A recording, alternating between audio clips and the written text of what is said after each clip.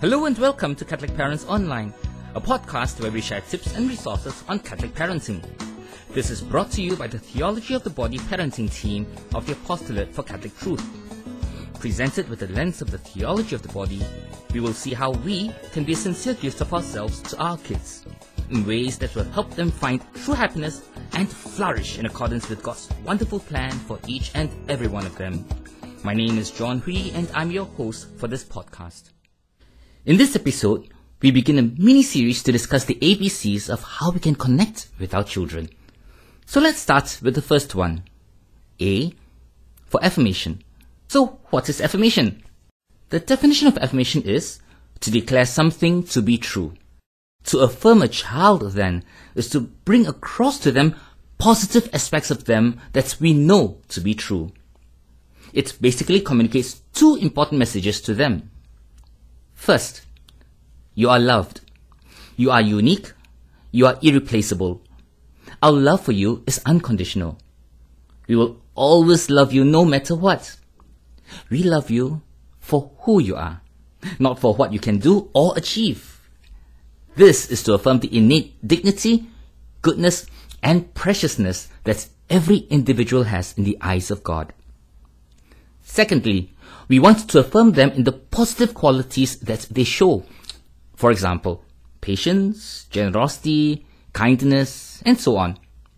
In other words, we want to affirm their practice of and growth in the virtues. As they are affirmed and encouraged to grow in these virtues, they will be able to participate more in God's life, participate more in His love, and this will certainly help them achieve true happiness. Indeed, eternal happiness. Now, why do we want to do these? We will remember a fundamental tenet of the Catechism and what was shared in the session on the theology of the body, that we are made in the image and likeness of God, which means we are made in love, to love, for love. In other words, our children must know that they are loved unconditionally. It is a fundamental desire that all of us have, to love and be loved. Why is this important? Because if our children do not have this most fundamental need fulfilled, if they do not experience this unconditional love of God through us, they will start looking for it later on in life in other ways. And unfortunately, often in all the wrong places and in all the wrong faces. Just as physical food is essential for our physical growth, affirmation of our children is indispensable for their psychological, emotional, and spiritual well-being. Right affirmation will not only give them a good sense of self-worth, it will also give them the confidence and the resilience to flourish in life and handle tough challenges that are inevitable in life, including difficult maths problems and national examinations that adults like me can't even solve.